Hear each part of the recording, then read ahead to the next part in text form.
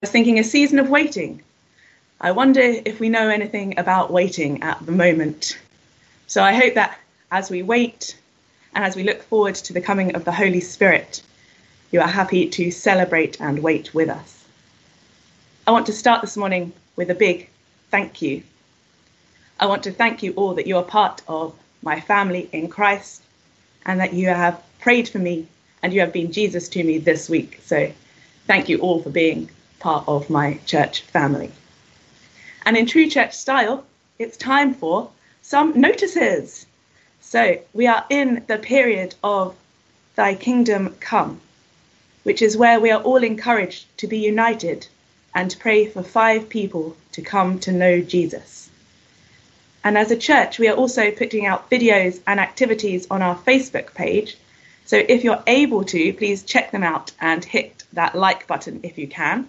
If you're not on Facebook, don't fear, it's okay. We are also having Tom Wright's 5-minute mini sermons onto the Christchurch Basin Hill website, and they can be found if you hit the lockdown button across the top of our webpage.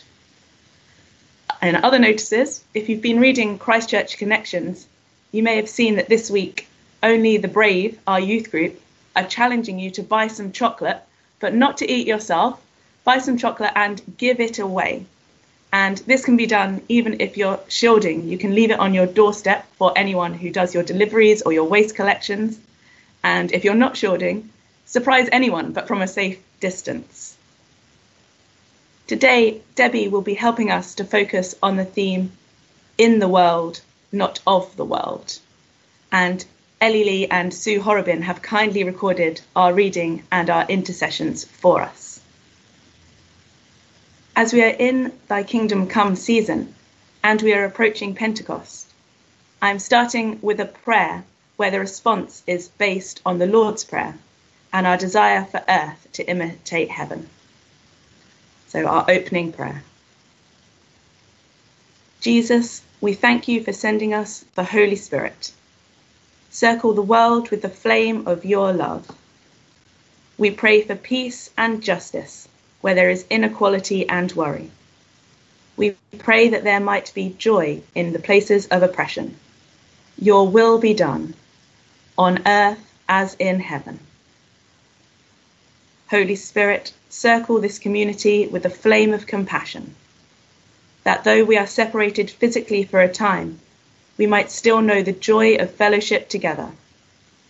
Grant us peace as we travel through the unknown with one another, and grant us knowledge of your glory dwelling within us.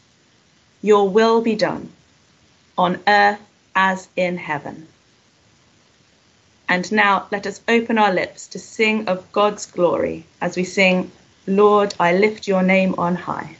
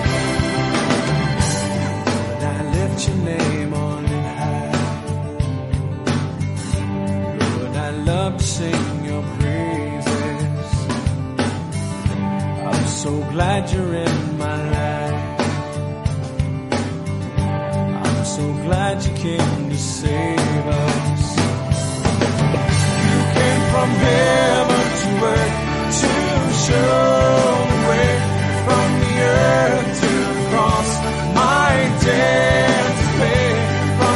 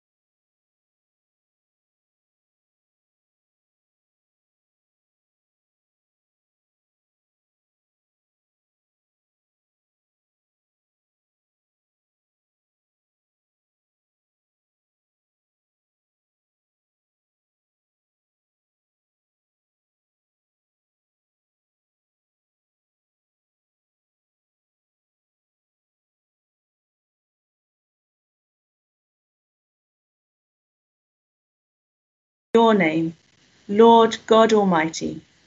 In our sinfulness we cry to you to take our guilt away and to cleanse our lips to speak your word. Through Jesus Christ our Lord. Amen.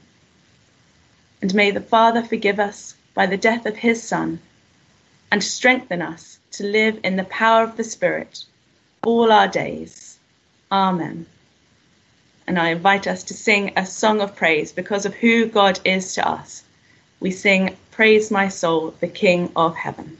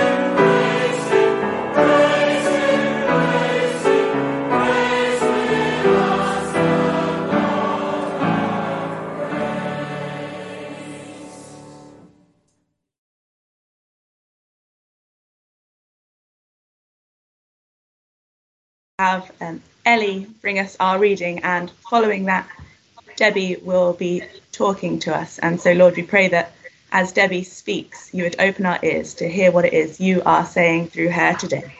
Amen. The reading for today is taken from John chapter 17, and it's verses 1 through to 20.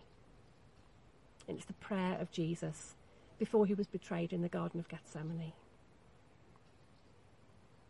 After saying all these things, Jesus looked up to heaven and said, Father, the hour has come. Glorify your Son so that he can give glory back to you. For you have given him authority over everyone. He gives eternal life to each one you have given him.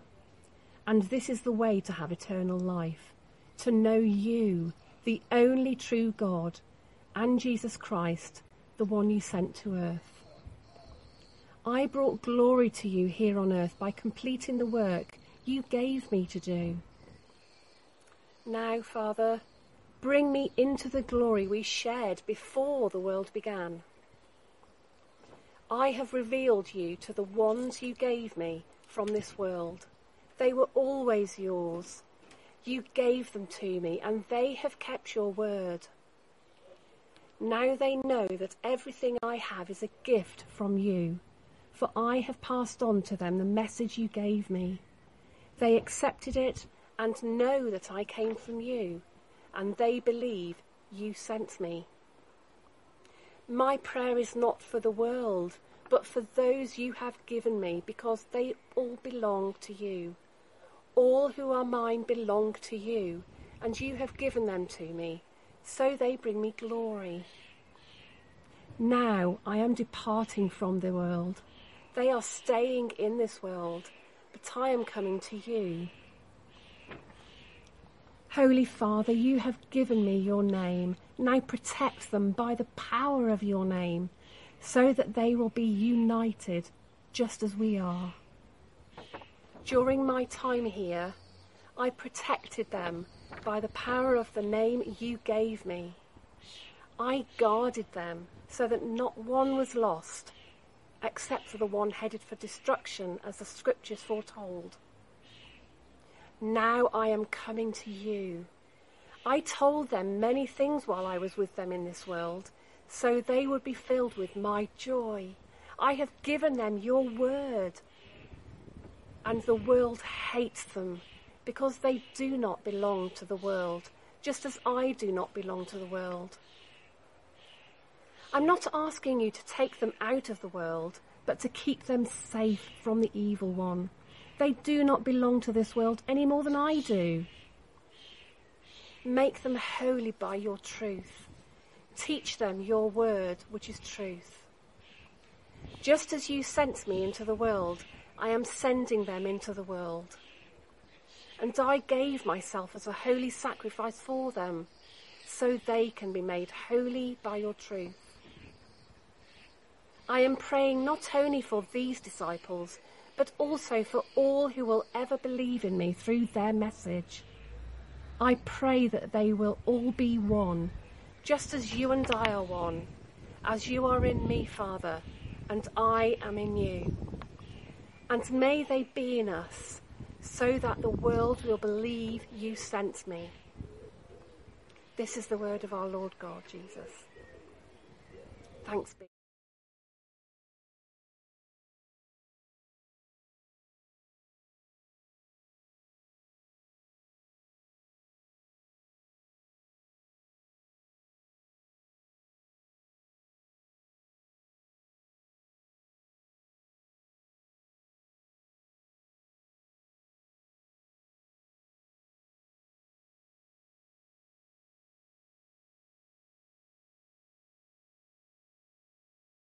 For today.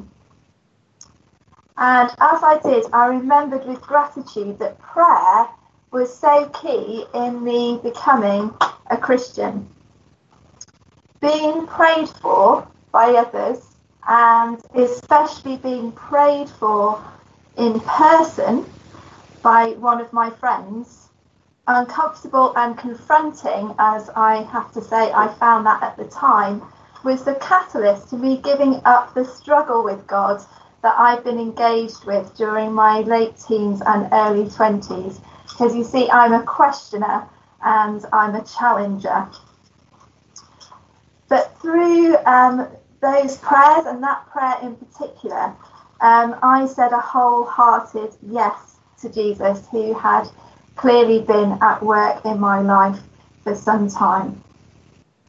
And I also realised, as I sat down to write this, that because of unexpectedly being prayed for on a Zoom call at a low point on Monday last week, I went through the rest of this week, the week that's just been, in a different place with God and with myself.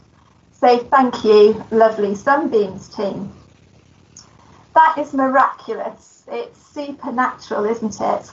And I know that no shoulder to cry on or kind words from a friend, however wonderful and precious these are, and they are precious, could have within minutes transformed my feelings of despondency into a deep sense of being held in God's love and in God's peace. Now, I know that it doesn't always happen like that. It doesn't always feel like that, does it? But even when we aren't aware of it, God is working through our prayers and through the prayers of others. So this leads us nicely into looking at this amazing prayer that Ellie has just read for us so beautifully. This prayer was prayed by Jesus for his disciples and for those who believe in him, who come after them, which of course is us. Now let's just sit with that for a moment.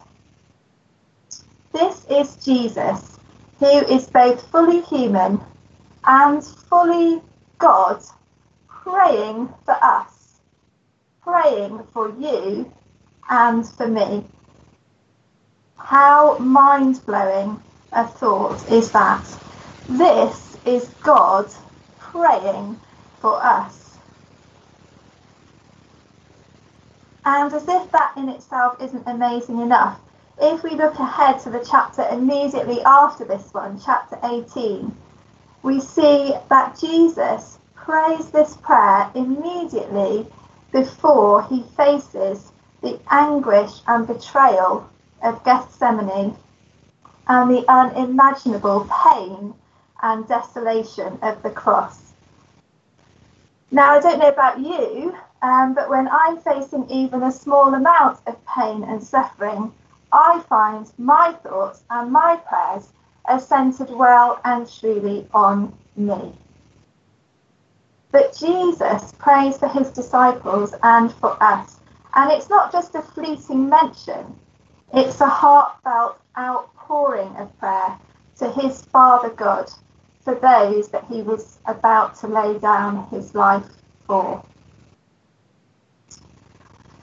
Now then, good preachers, I am told, set the passage in context. Now, I am not claiming by any stretch of the imagination to be a good preacher, but I did read through these amazing chapters between the second half of chapter 14 that Rachel preached on last week and chapter 17 where we find ourselves today. And it was time well spent, because there is so much amazing teaching in these chapters. And what I noticed as I read them is that it all centres on truth and love. We read about the vine and the branches in chapter 15 and about how being fruitful for God is all about being rooted and remaining in his love. Without him, we can do nothing. Jesus calls us his friends. Isn't that incredible? We aren't servants, but friends. He tells us to expect hardship and persecution. And right at the end of chapter 16, he gives us an amazing truth to cling on to when we do. And I think that this verse has real resonance at this time that we find ourselves in today. I have told you these things, he says, so that in me you may have peace. In this world you will have trouble, but take heart, I have overcome the world. That's chapter 16, verse 33. Jesus has overcome the world through what he achieved for us once for all upon the cross.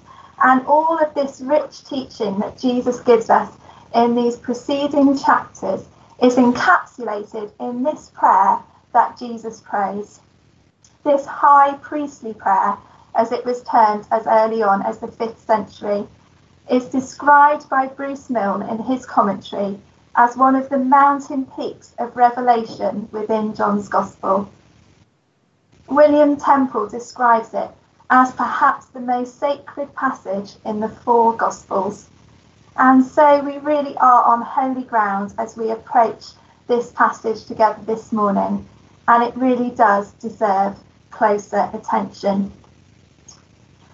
Now, there's so much that we could focus on in this prayer, but as I looked at this passage and as I prayed into it, I felt drawn to hone in particularly on verses 13 to 19. And as we do that together now, my hope is that we will find both encouragement and challenge in these verses.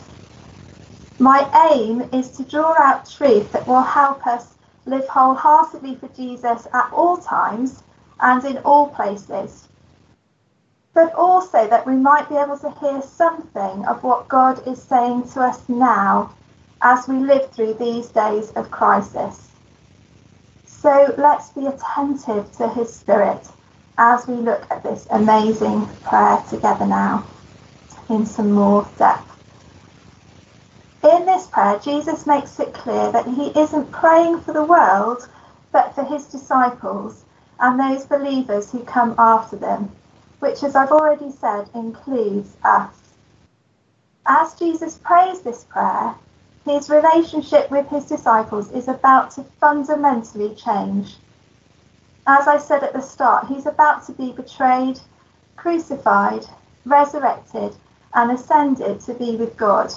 He is no longer going to be with them to keep them safe, and so he needs to commit them and us to his Father in a new way.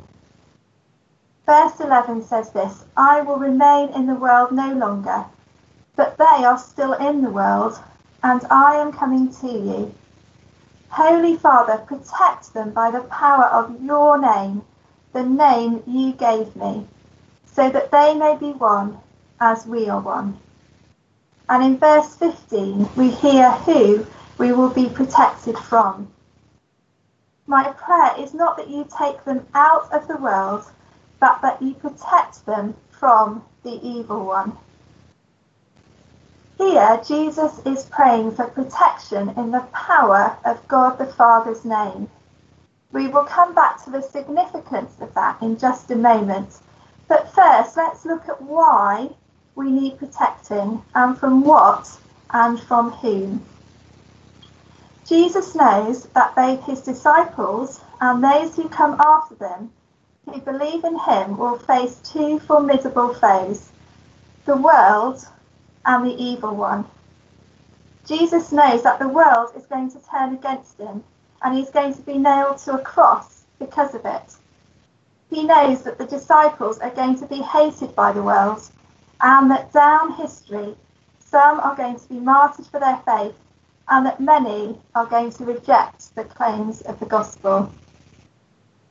Jesus knows that wherever we live and whatever time in history we live in, being a Christian carries a cost. That is why Jesus says, take up your cross and follow me. The life of a follower of Jesus was never meant to be easy, was it? Jesus knew that the world was going to be inviting us to lay down our cross and kneel at the altars of its gods, of money, sex and power, rather than the only true God. Now, as I said those words, we might think to ourselves, oh well, I've got those things sorted. But we're all subject to the pull of the world in a myriad of subtle ways, aren't we? Now, I have a tendency to want to be in charge. That won't surprise those of you that know me well, probably.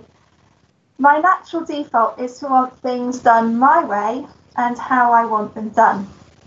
And although I've done a lot of work with God in this area, I still sometimes have to remind myself that actually I'm not always right. There are other approaches that I can learn from, and that my immediate gut reaction to things isn't necessarily always the right one. That's where being married to someone who is much more considered than I am really helps. I'm learning humility and surrender, and as I do so, I'm very aware of the world whispering to me and sometimes screaming at me, take control. Successful people are in control. You know you're right, and you know that you can do this really well. Don't just pray about it, do it. And in this crisis, I find, while everything's heightened, that I'm much more susceptible to those voices because everything feels and is so out of control. Now, to think that I'm in control of anything that actually really matters is, of course, to believe a lie. I've never really been in control, and I never will be. God is in control, and we are in his hands, and thank goodness for that. He is God, and he is faithful. And this whole crisis is, of course, a stark reminder of that. Now, Jesus knew that our biggest enemy of all is the evil one. He is referred to as the prince of this world, and he is behind all the voices that I've just been describing.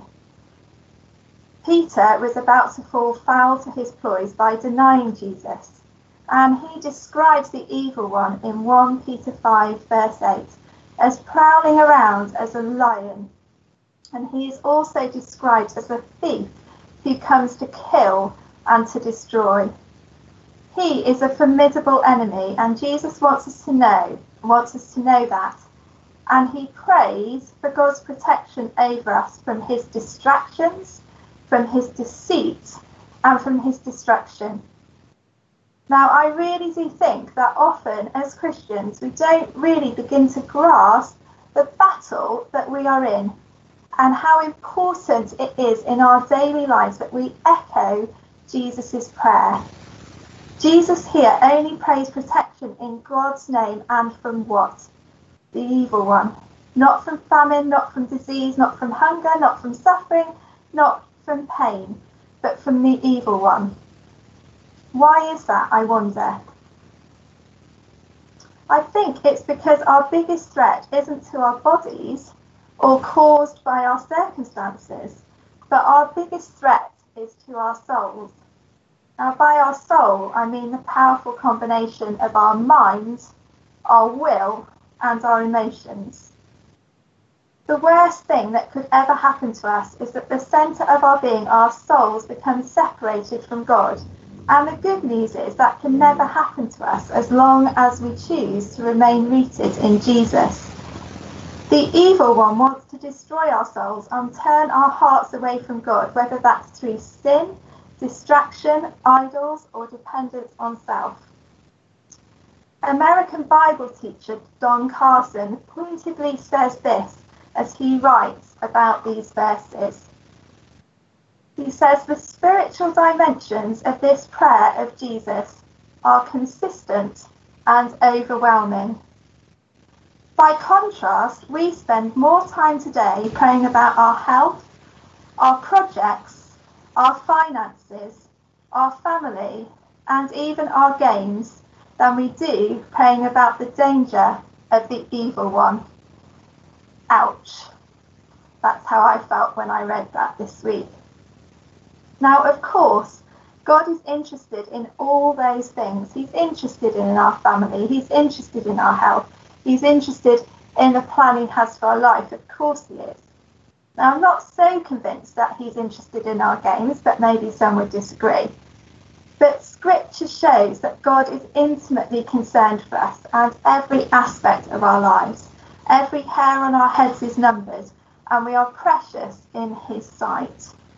But his primary concern is that whatever life brings, we remain firmly rooted in him and trust that however we might feel, we are held in his love, his joy, and his peace that are unshakable and that are eternal. Jesus prays in these verses that we will have the full measure of his joy within us. That's verse 13. You see, there are no half measures with God, are there? And there are no limits to the blessings that he lovingly bestows on his children. And again, isn't it remarkable that looking straight ahead to imminent and agonising death, Jesus refers to the full measure of his joy? That shows beyond any doubt that supernatural joy is not dependent on circumstances or about feelings of happiness, but comes from knowing that in God we are secure and held, and that nothing we go through can ever separate us from his love. So in very practical terms then, how were the disciples and those who come after them, us, to survive the pull and the ploys of the world and the devil? Well, Jesus gives us the answer quite clearly in this prayer, by the power of God's name. Now, as John Langridge said in his wonderful thought for the day last week, none of us can begin to understand the full extent of who God is.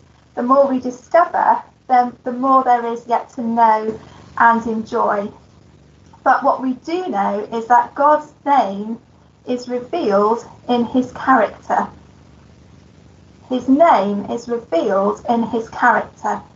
Therefore, it follows that if we want to have protection in the power of God's name, we need to do all we can to understand God's character. Jesus brought the disciples and all his followers who come since a whole new understanding and revelation of God's character. Yes, we see God's character wonderfully displayed in the Old Testament, but the clearest revelation of who God is found in the person of Jesus Christ. So to know who God is, we need to know and love Jesus. We need to immerse ourselves in the character and teachings of Jesus, and we need to spend time connecting with the heart of Jesus through simply enjoying being in his presence. That revelation of who God is through Jesus and in the person and the outworking of the Holy Spirit is what kept and empowered those disciples to do all that they did. And it's what protects, keeps and empowers us too. Then crucially, if we know and recognise God's character, we will know and recognise his voice and be able to distinguish it from the voice of the evil one. Now, I get lost a lot. This is because I have very little sense of direction, and also because if I'm in conversation with someone, I notice very little of anything else that is going on around me. Now, this probably makes me a good listener, but it makes me a hopeless navigator. So consequently, I rely on others to help me find my way. And when left alone in a new place, it can easily and very quickly all go very badly wrong. Now, one of the worst instances of me getting lost happened in Greece a couple of years ago. Now, if you haven't heard my donkey story as yet, do ask me. Now, I'm able to laugh about it now, but I really was not able to laugh about it at the time. Now, to cut a very long story short, as I arrived at the bottom of some very crowded streets in a place called Lindos, very hilly, steep place.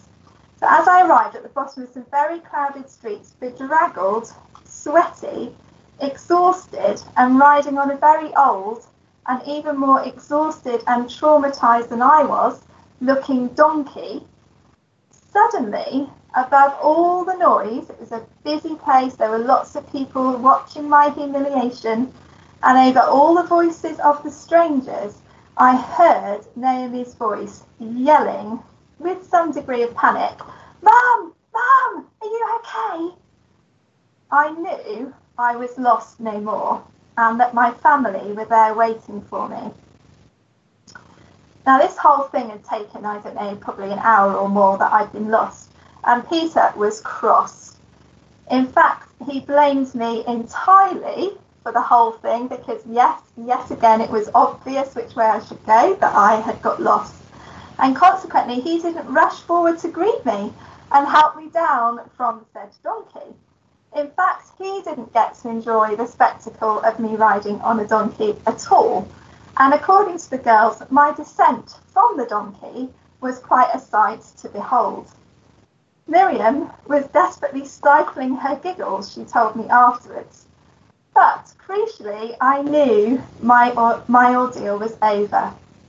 I wasn't lost anymore, and I wouldn't remain stranded in Lindos forever. I heard a voice I recognised, and I knew that I was okay. In John chapter 10, Jesus says this, "Very truly I tell you, anyone who does not enter the sheep pen by the gate, but climbs in by some other way, is a thief and a robber. The one who enters by the gate is the shepherd of the sheep. The gatekeeper opens the gate for him, and the sheep listen to his voice. He calls his own sheep by name and leads them out." Jesus is the good shepherd, and his followers need to learn to know and obey his voice. That is how we truly stay alert and stay safe. Now, in these verses, Jesus also prays that we won't be taken out of the world. That's verse 14. Jesus wants us to be fully engaged in his mission in the world. Everything we read about him in the Gospels and displayed so powerfully and completely at the cross shows that Jesus loves the world and that God has and will be actively engaged in loving his world from Alpha to Omega. So I wonder if now we can just very briefly dwell on what God might be saying to us about our mission in the world, specifically at this time of crisis. How do we live and reach out to our communities as disciples who are in the world, but not of the world? And here I am going to be brief, you'll be relieved to know, because many of our thoughts for the day have touched on this. And I actually think that what Jill Duff, the Bishop of Lancaster, says on this is really Holy Spirit breathed. Now, Peter sent out a video clip of her talking in place of a thought for the day on Wednesday last week. And if you haven't watched it as yet, please do try and do so this week. So as Jill Duff so beautifully and movingly puts it, I think more than anything, what God is saying through this crisis is come home. And I think that as always, it starts with us. Why? First and foremost, because he loves us, but also because he wants to use his people to help those who are lost to find their way home. Now, I know, of course, that if we said yes to Jesus, as I did all those years ago, we're already home and we can live completely secure in that assurance and that promise. However, I wonder if during this time God is beckoning us to a deeper understanding of what that actually means. As we've explored already, he wants us to have an ever-deepening experience of his love for us as his children, as much loved sons and daughters. And I believe that if we use this time to bask in his love and allow him to refine and change us, we will find that we have even softer hearts that are even more overflowing with love for him. And then from that place of deep loving and being loved, we will have hearts that overflow with God's heart of love and compassion for those around us who need to come home to him. Jill Duff describes this love and compassion not as a come and have a cuppa with me, or even can I do your shopping kind of love, but as a gut-wrenching, heartbreaking compassion that moves us to tears. Because that is the kind of love that gets closer to the love God has for those who don't know him or have turned their hearts away from him. And we see that so powerfully displayed in the story of the prodigal son, don't we?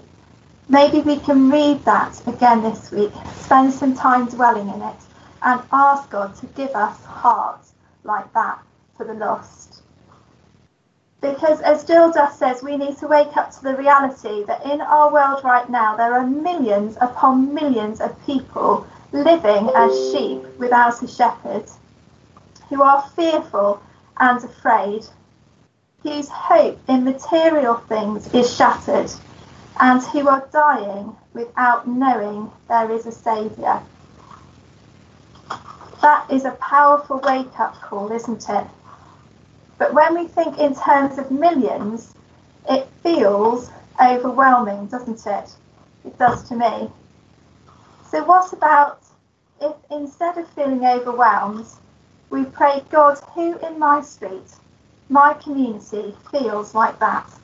And what are you asking me to do, or us as a church to do about it? I think then Jill's words lose none of their power or urgency, but the task becomes doable.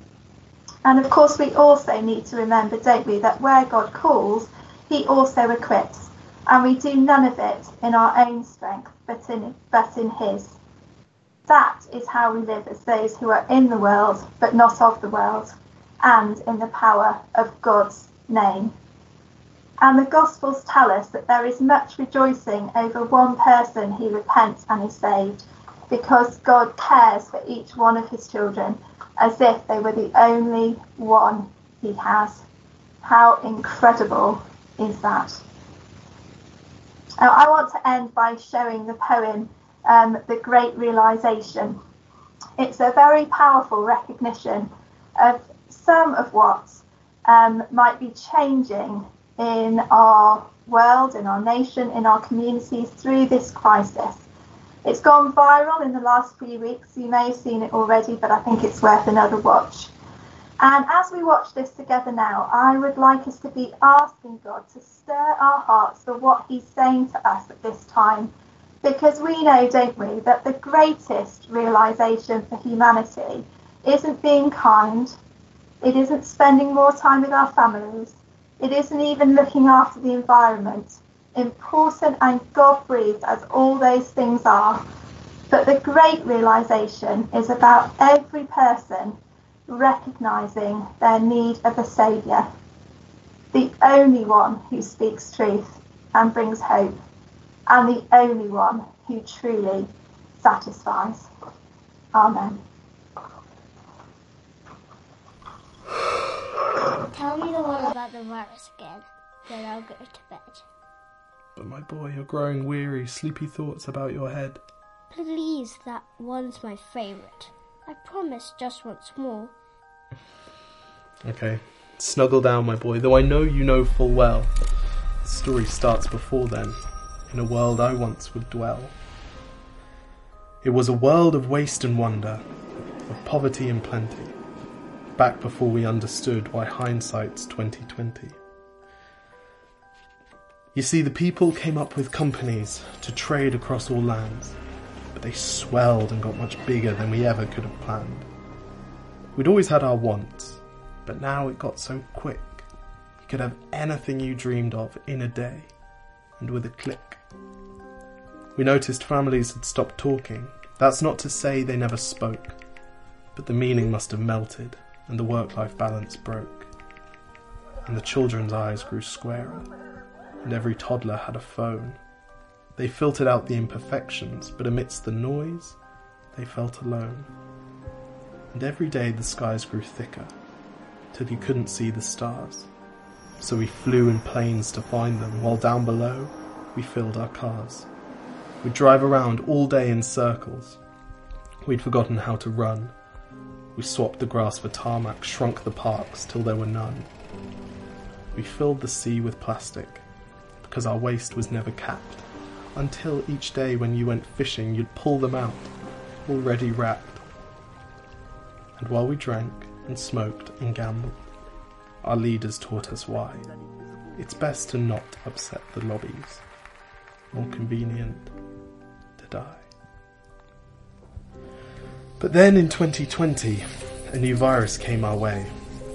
The governments reacted and told us all to hide away. But while we all were hidden, amidst the fear and all the while, the people dusted off their instincts. They remembered how to smile. They started clapping to say thank you and calling up their mums. And while the car keys gathered dust, they would look forward to their runs. And with the skies less full of voyagers, the earth began to breathe, and the beaches bore new wildlife that scuttled off into the seas. Some people started dancing, some were singing, some were baking. We'd grown so used to bad news, but some good news was in the making. And so when we found the cure, and were allowed to go outside, we all preferred the world we found to the one we'd left behind. Old habits became extinct, and they made way for the new, and every simple act of kindness was now given its due. But why did it take a virus to bring the people back together? Well, sometimes you've got to get sick, my boy, before you start feeling better. Now lie down and dream of tomorrow, and all the things that we can do. And who knows, if you dream hard enough, maybe some of them will come true. We now call it the Great Realization. And yes, since then there have been many. But that's the story of how it started, and why hindsight's 2020.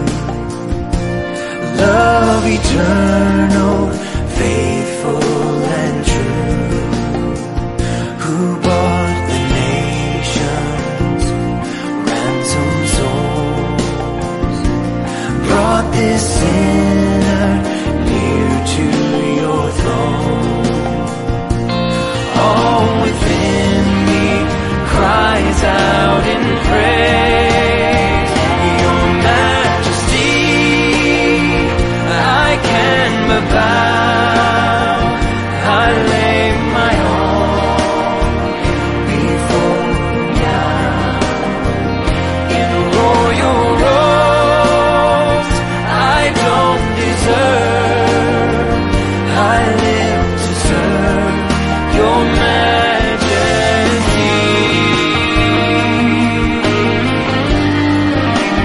Your majesty.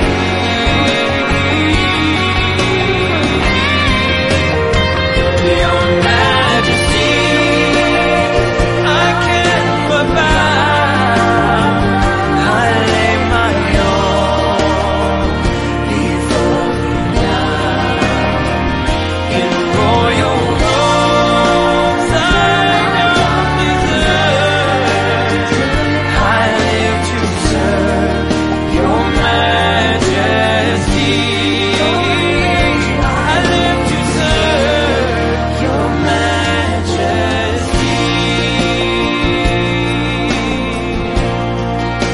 Your majesty.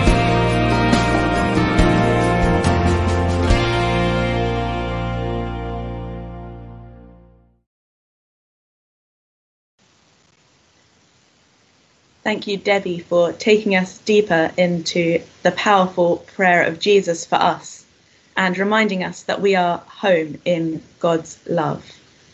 And now we come to our time of intercession, which have been kindly recorded for us by Sue. Lord God, our Father, we thank you for the privilege of prayer. You have always been and always will be. You are the God of the past, the present and the future. Before a word is on our tongue, you know it completely, O Lord. We thank you that you're with us always, in all times and all places. We give thanks for Jesus' teaching here on earth, for the clear commandments of loving the Lord our God and loving each other. And we thank you too for the sending of your Holy Spirit. In the quietness of our hearts, we thank you for the times this week that we have felt especially blessed.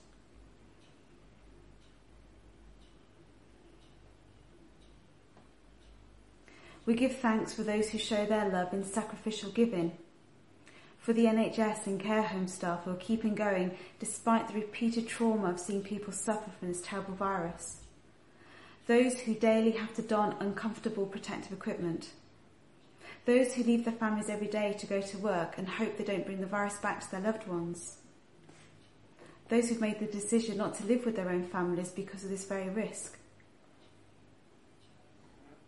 Lord, we thank you for all the teaching staff who've been keeping schools open for vulnerable children and those of key workers, while also providing online learning and support to families at home. We pray for their protection and pray especially for head teachers who face the very difficult task of providing schooling on site while also protecting children, staff and families. We give thanks and pray for all those involved in ensuring the availability of our food. Lord, we pray for those families who even before this pandemic were reliant on food banks, and for all who are now in financial difficulties, including charities who are facing shortfalls at a time when they are needed the most. Please guide our politicians in the unenviable task of balancing the risk of further economic decline with the resurgence of the virus. And Lord, while we think of and pray for our nation, we are so aware that this is a global crisis. We pray for those who do not have the same access to healthcare, and especially for those in refugee camps for whom social distancing is not an option. Father God, we bring before you those who've experienced loss, particularly those who've had the trauma of loss without being able to say goodbye. We pray for new parents who are unable to share those precious first months with their family and friends. We pray for the lonely, the homeless, and those whose mental health is under increased strain, and for those facing domestic violence. We give thanks for all the men and women working so closely together with the common aim of finding an effective treatment and vaccine. Lord, please bless their work. Lord, as our reliance upon our old way of life has been so shaken by a bug invisible to the human eye, may we turn to you, our rock, our firm foundation. We give grateful thanks for the support of our church community, for our leaders and all who play their part in running services, scribing thoughts for the day and encouraging each other with phone calls. We thank you for all those new to Christchurch who have tuned into the online services. May we all be blessed by hearing your word and commit more deeply to following your way. One day, Lord, the pandemic of 2020 will be in the history books. Lord, we need to decide what the legacy will be. Will it be known as the turning point in which we learn to take care of our environment, when we learn to most highly value the least well paid? Will it be known as a time of revival when men, women and children turn to you? Lord, may your Spirit speak now into the hearts of each one of us as we commit this time, this week, this year, our lives to you. Amen.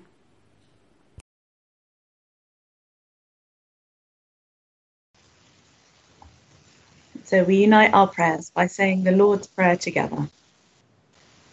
Our Father in heaven, hallowed be your name. Your kingdom come, your will be done, on earth as in heaven.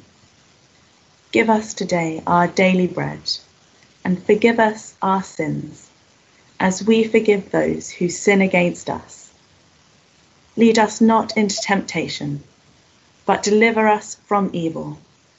For the kingdom, the power, and the glory are yours, now and forever. Amen. And now our final song is about everyone coming to worship a God who reigns, a God who loves us through anything and everything. So whether you know this song or not, let the words wash over you as we focus on a God who sent his Son to die for us, a Son who prayed for us even at his darkest hour.